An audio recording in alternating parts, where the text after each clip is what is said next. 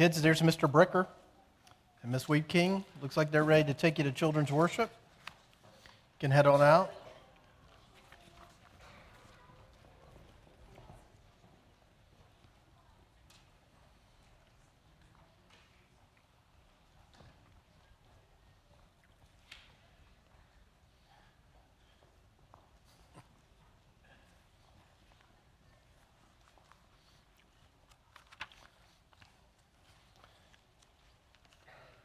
It does me good to stand up here and get flirted with as these kids are on their way to children's worship, to have a cute little girl give you a big smile. That's pretty cool. Got to pray for the Brocks, though. So, but yeah, she's quite a charmer.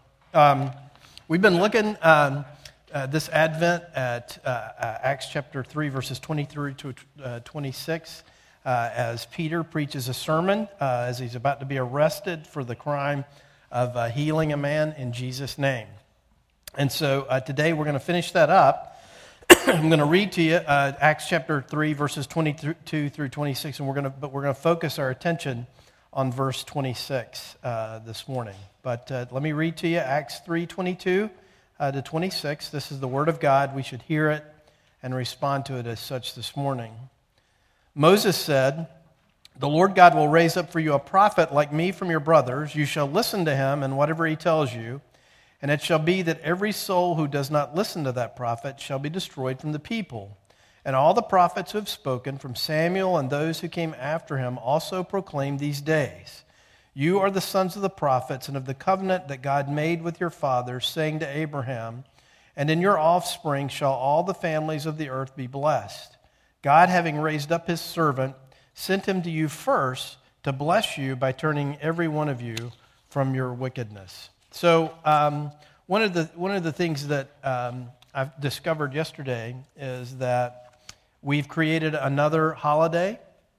You've heard of Black Friday before, which is the shopping day after Thanksgiving. Well, yesterday is what is known as Super Saturday, the last Saturday before Christmas.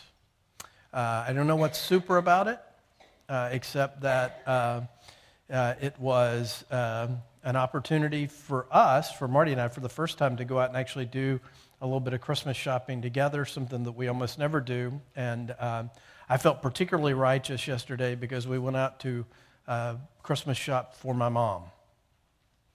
Now, that was my mindset. I'm out Christmas shopping for my mom. Therefore, I'm better than all of you other people who are here simply being materialistic. And so, as a result of that, you should get out of my way. I used to think that the biggest laboratory for us to study the sin, original sin and depravity was the 2-year-old nursery. But what I have determined is that the parking lot around a shopping center on Super Saturday is a great place to discover wickedness. There's one lady I'm still praying for as a result of what we did yesterday. But the thing that occurred to me about that is, it is so funny how we approach things like that, and we think, you know what, those things, that's just a hassle, and everybody else out here is the problem. I am not the problem. I am here just trying to do the best I can. Everybody else needs to get out of my way. If they would just cooperate, do things the way I think, if they would park the way I would think, if they would wait on me, and then everything would be okay. But the fact is, the truth is, as we think about that, we're all in this mess, as it were, together. Now, one of the things that you note about this text, and one of the things that I want us to look at today, may have turned you off, and it may have made you think that's for somebody else. When he says that Jesus Christ was raised up by God to come into our world to turn us from our wickedness. Now, you hear that word wicked, and you think, well, that must be for that lady who was not letting me out. That's for that lady. Or that's for those other people out there. Or that's for those people who are, the bad people. Whatever category you got one. You know who I'm talking about. Who are the bad people? You know, whichever particular list you want to work from, you've identified those as, now those people are wicked. I, on the other hand, am at worst partially wicked, but only when I'm tired, and only when I'm hungry, and only when you won't get out of my way and let me do what I need to do. Right? So the fact of the matter is, as we look at this, one of the things that makes Christmas difficult for us and makes Advent difficult for us is we think of it as this kind of inoffensive thing where this baby is born. Who couldn't love Christmas, right? It's about a baby. It's about shepherds. It's about sheep. It's about gifts, and we hear this wonderful story, and yet what the point of it is something so profound that unless you have some sort of a grip on wickedness in your own heart and life, it really doesn't mean very much. Becky, put my notes up there, right? So what I want to do today is kind of juxtapose these two passages, one from Luke chapter 2, verse 11, which is the great announcement of the angel to the shepherds, for unto you is born this day in the city of David a Savior, who is Christ the Lord. And then what Peter says here in Acts chapter 3, verse 26, God, having raised up his servant, sent him to you first to bless you by turning every one of you from your wickedness, right? And so there's two things about this that we're going to delve into further this morning. But the thing is this. When you hear the angel say, for unto you is born this day in the city of David a Savior, let me ask you, from what do you need to be saved? From what? From what do you need to be saved? The bad boss, the difficult neighbor, the difficult relationship, right? But the fact of the matter is, what is true here is that when we hear the words of the angel and when we sing that, what we are declaring is that Jesus Christ comes into the world, lives our life, dies our death, to save us from our sins, to save us from our wickedness, to save us from that drive which is in every one of us to live independently of God. And really, you may be saying, well, I'm in church today. Obviously, I don't live independent from God. Perhaps the way you think about it, and perhaps the way I think about it this morning is like this. For a lot of things in my life, I don't live independent of God. But there are certain things in my life that I do live independent of God. There's so much about my life that I think, you know what? I need a Savior to come into the world, but what I need him to do is to do things the way I want him to do and to save the things that I want saved and let me do the rest. In other words, probably for what most of us think that what we need saving from and what we're crying out for is that what we want to be saved for is for a little bit of happiness, a little bit of joy, a little bit of affluence, so I don't have to think about money, I don't have to think about those sorts of things, and so that life just gets easier. But the fact is, God is the one who comes to us and says, listen, here's your problem, this is what you need, and I will do it for you. You see, the thing that we recognize is that when a Savior comes, when Jesus Christ comes into the world, when he comes objectively to meet our need. He comes to do something for us that probably is counterintuitive to us. It's probably something that we think, this is something that obviously needs to be fixed, and yet he fixes something else. One day, Jesus is teaching in a house, and people are gathered around there, and you can't get in to see him. And there are 4 men who have a friend who is crippled.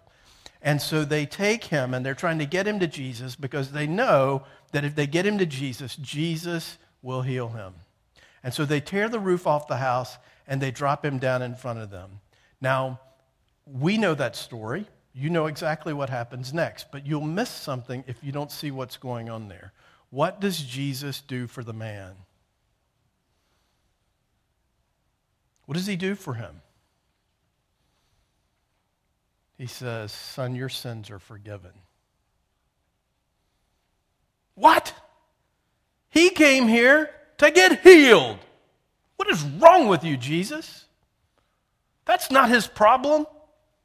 You should have some compassion for him. You should help him get up off his bed and walk.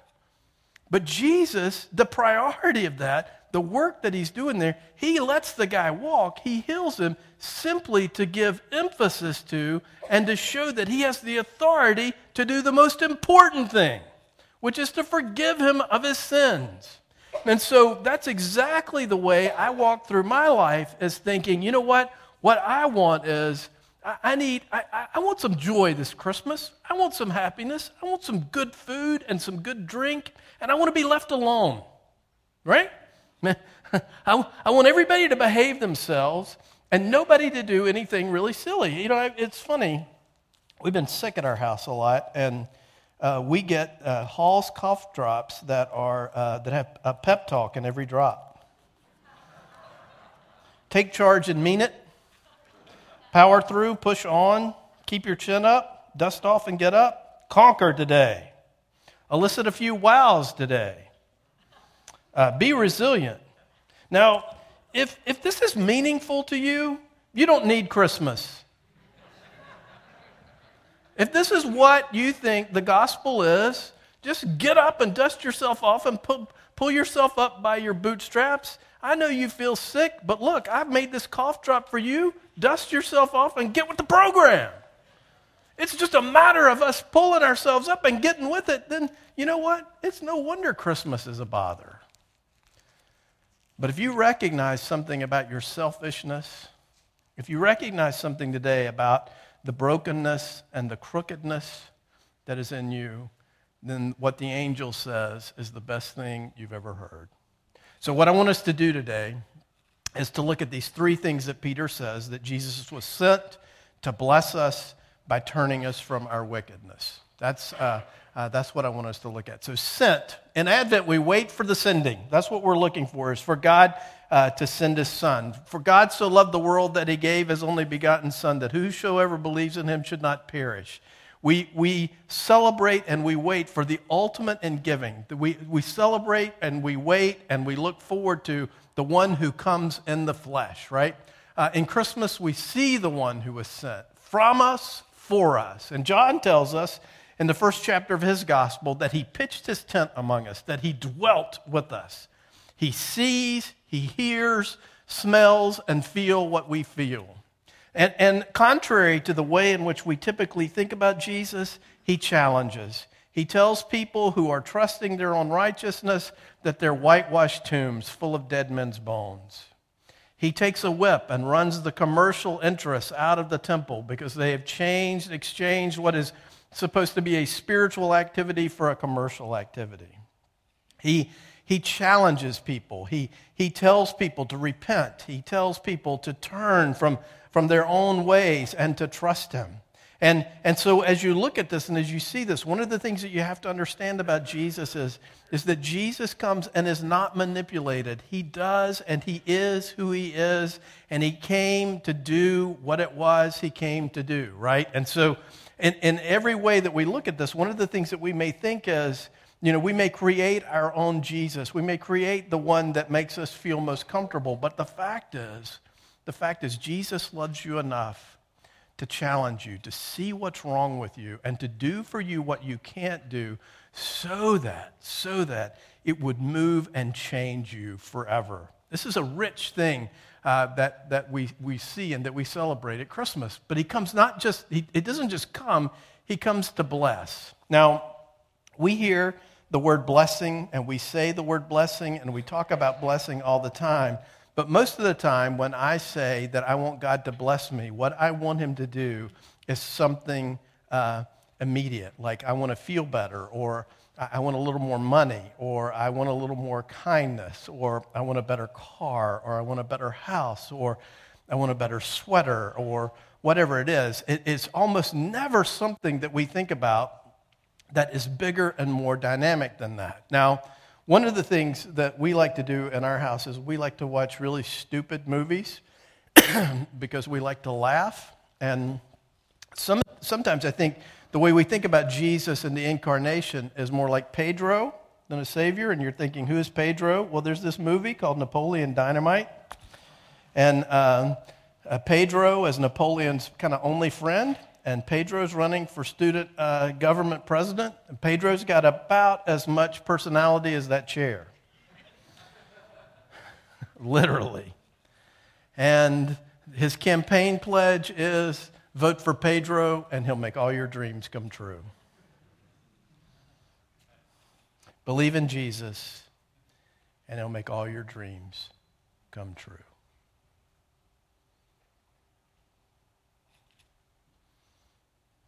We'd settle for that.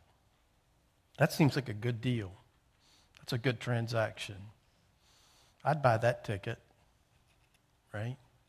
When in fact, what Jesus does is something so much grander and bigger than that. Because we never ask ourselves the question, what happens if I have the wrong dreams?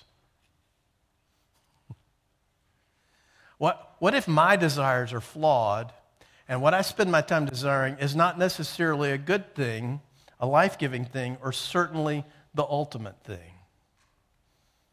You see, it's hard for me to understand and hard for me to think that Jesus comes and he does something and in fact that left to my own devices, I probably wouldn't be that interested in it, right? But the fact of the matter is Jesus comes and does something for me that I cannot do for myself. He earns for me the righteousness of God. He lives a life for me and he gives it to me. And he not only does that, he takes what is due me in this life because of the way I've lived and takes the punishment of that upon himself to set me free. And so the fact of the matter is, as we think about this, we think really basically what we need Jesus to do is to handle those things in life that are a little bit harder and a little more difficult for us. And yet what he does is he comes to us and says, I am here to save you from your sins. I am here to save you from this drive for independence that you have so that life can be transformed into something that's not just about you, but about something bigger because he loves us, because he is gracious to us, because he is merciful to us, because he is kind to us. Jesus didn't just come into the world to set a good example. He didn't just come into the world to do good for people. He didn't come into the world just to kind of overturn the power structures. He came to give his life as a ransom for many. And so how does this happen? Well, and what is his mission then and what he is doing with us? Well, Peter says that he does this by turning us from our wickedness. Now, like I said before, you must think, well, these words must be for someone else. Wickedness is not something I'm very acquainted with, right? Because we know what wicked is, and we almost never think of ourselves as wicked, or if we do, we snicker about it and say, aren't I a wicked boy? But here's the wonder of wonders is this, that God is the one who gets to determine what's wicked. If God is God, and he made us, and he made this world, then he's the one who gets to determine what's good and what's not. I found out this week about a TV show that I would not like and that I will not recommend, but somebody sent me a clip from it that was very interesting. It's a show that comes on during the day, and if it's you like this show, I don't think I would like it. But I did like this clip that I was sent. The show's called The View. It looks to me like a lot of women, not a lot, 4 or 5 women sitting around a table making fun of people. That's kind of what it looks like to me. I don't know, is that what it is? But anyway, this clip that was sent to me was about them discussing and making fun of a billboard, apparently, that an atheist group put up in Texas. That's got a picture of Santa Claus saying, you don't need to go to church this Christmas. Just be good for goodness sake. And so they're talking about this. Now the lady, I don't know this lady, but there was one lady on there that I could tell I would not like. I don't know anything about her, but I'm like, I don't think we'd be friends. Maybe because we're too much alike. We're too big of smart alecks. I don't know, but I don't think I would like you. Well, she is like saying, well, I don't think that billboard's a good idea because if people are religious and they want to go to church, let them do it. It's none of your business. You shouldn't buy a billboard that challenges people by that, which sounds okay. But then there was another lady there who apparently is not on here very often who said, I'm really grateful for that billboard. And I thought, uh-oh. And she says, I'm grateful for that billboard because it gives me an opportunity to talk to people. About what? About what is good. Just be good for goodness sake. Because I want to ask people, who gets to determine what's good? So the lady that I wouldn't like says, well, I know what's good. You don't hurt people. You're kind. You're gentle. You don't murder anybody. You try to get along. And this is the really ironic part, and everybody at the 9 o'clock service missed the irony of this, so I'm preparing you for the irony, which must not be very ironic if you missed the irony in the first place, is the lady who said she liked the billboard said, well, let me ask you a question. Have you ever lied? Because she just had, saying that she'd been good, and she was like, what? Is that a problem? And the lady says, well, God gets to determine what's good, and he's laid out what's good in the 10 Commandments, and he says lying is bad. Have you ever lied? And she was like, let's change the subject. Well, when we see that, and we hear that, we may think that, well, I get to determine what's good, and I get to determine how it works itself out in my life. But in fact, you don't have the right to say what's good. Only God tells us what's good. He's the source of all good. And so he's the one who gets to determine what is wickedness. And so what wickedness essentially is the desire, the inclination, and the action of living life independent of God.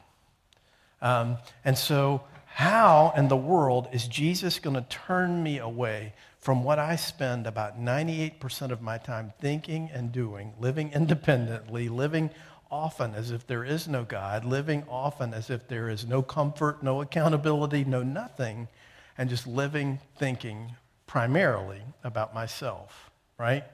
Well, God does this by convincing me of his kindness, and that in turn convicts me of my sin and redirects my desires. In other words, God convinces me that I need blessing by blessing me.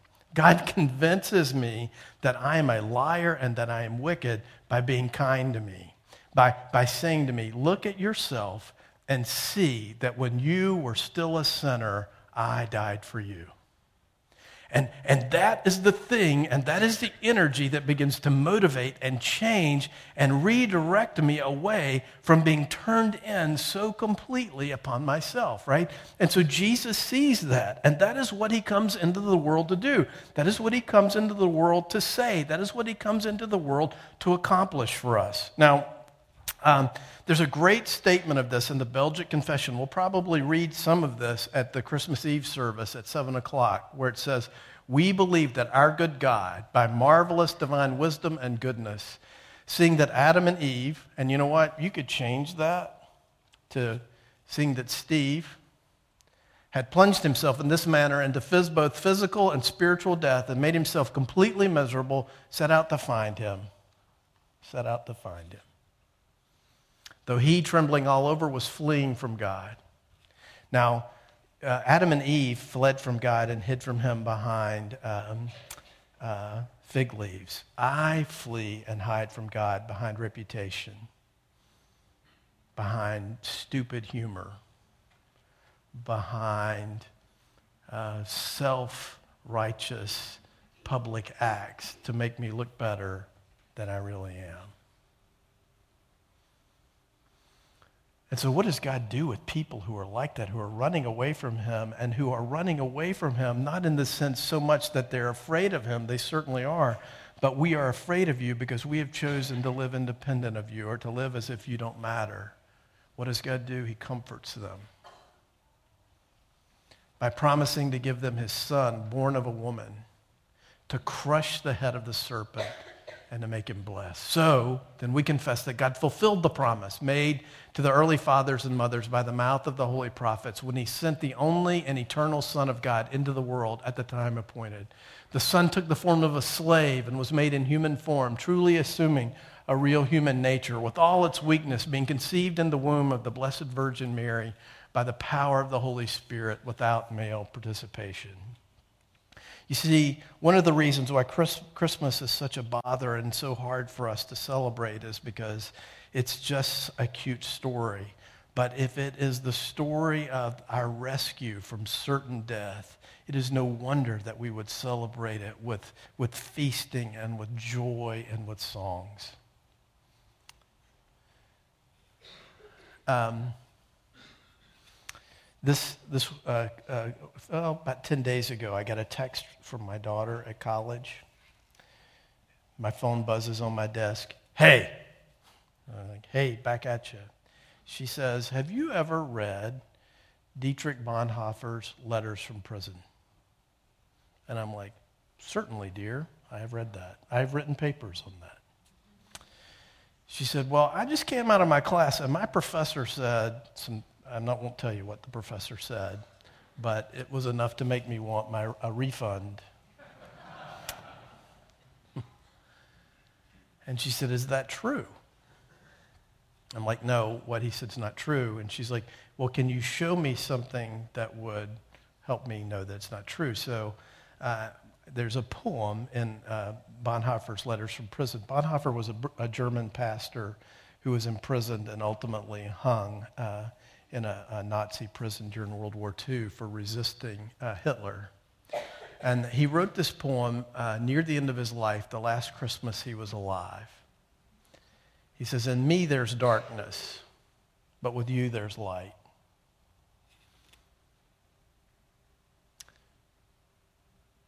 You think Bonhoeffer had a problem with self-esteem, or do you think he accurately knew himself? I'm lonely, but you do not leave me. I am feeble in heart, but with you there's help. I'm restless, but with you there's peace. In me there's bitterness, but with you there's patience. I do not understand your ways, but you know the way for me. And wouldn't that be a great thing for us to say? Lord, you know the way for me. Lord Jesus, you were poor and in distress, a captive and forsaken as I am. You know all man's troubles. You abide with me. When all men fail me, you remember and seek me. It is your will that I should know you and turn to you. Turn from my wickedness. Lord, I hear your call and follow. Help me. Help me. Help me. Help me. That's the cry of the person who knows their wickedness. Help me. So, if you're not tired of your independence, then this word is of little consequence. But if you're tired of your independence, then Christmas is indeed good news because there's a solution to your problem. And the solution to your problem is found in Jesus Christ, who empowers you not only to see and to hear and believe, but keep turning, keep turning, keep turning. In my office, when couples come to see me, before they tell me what their problem is, if they have a problem, before they tell me anything about their lives or their marriage, I can tell if they love each other by their body language and their posture. Do they ever turn toward each other? Do they look at each other when they're talking to each other? Do they ever touch each other? Do they turn at all toward one another? God turns to us and moves all the way to us in Jesus Christ. That is the news that makes Christmas so good. And that is what turns us from our wickedness. For I received from the Lord what I also passed on to you. The Lord Jesus, on the night he was betrayed, took bread, and when he had given thanks, he broke it and said,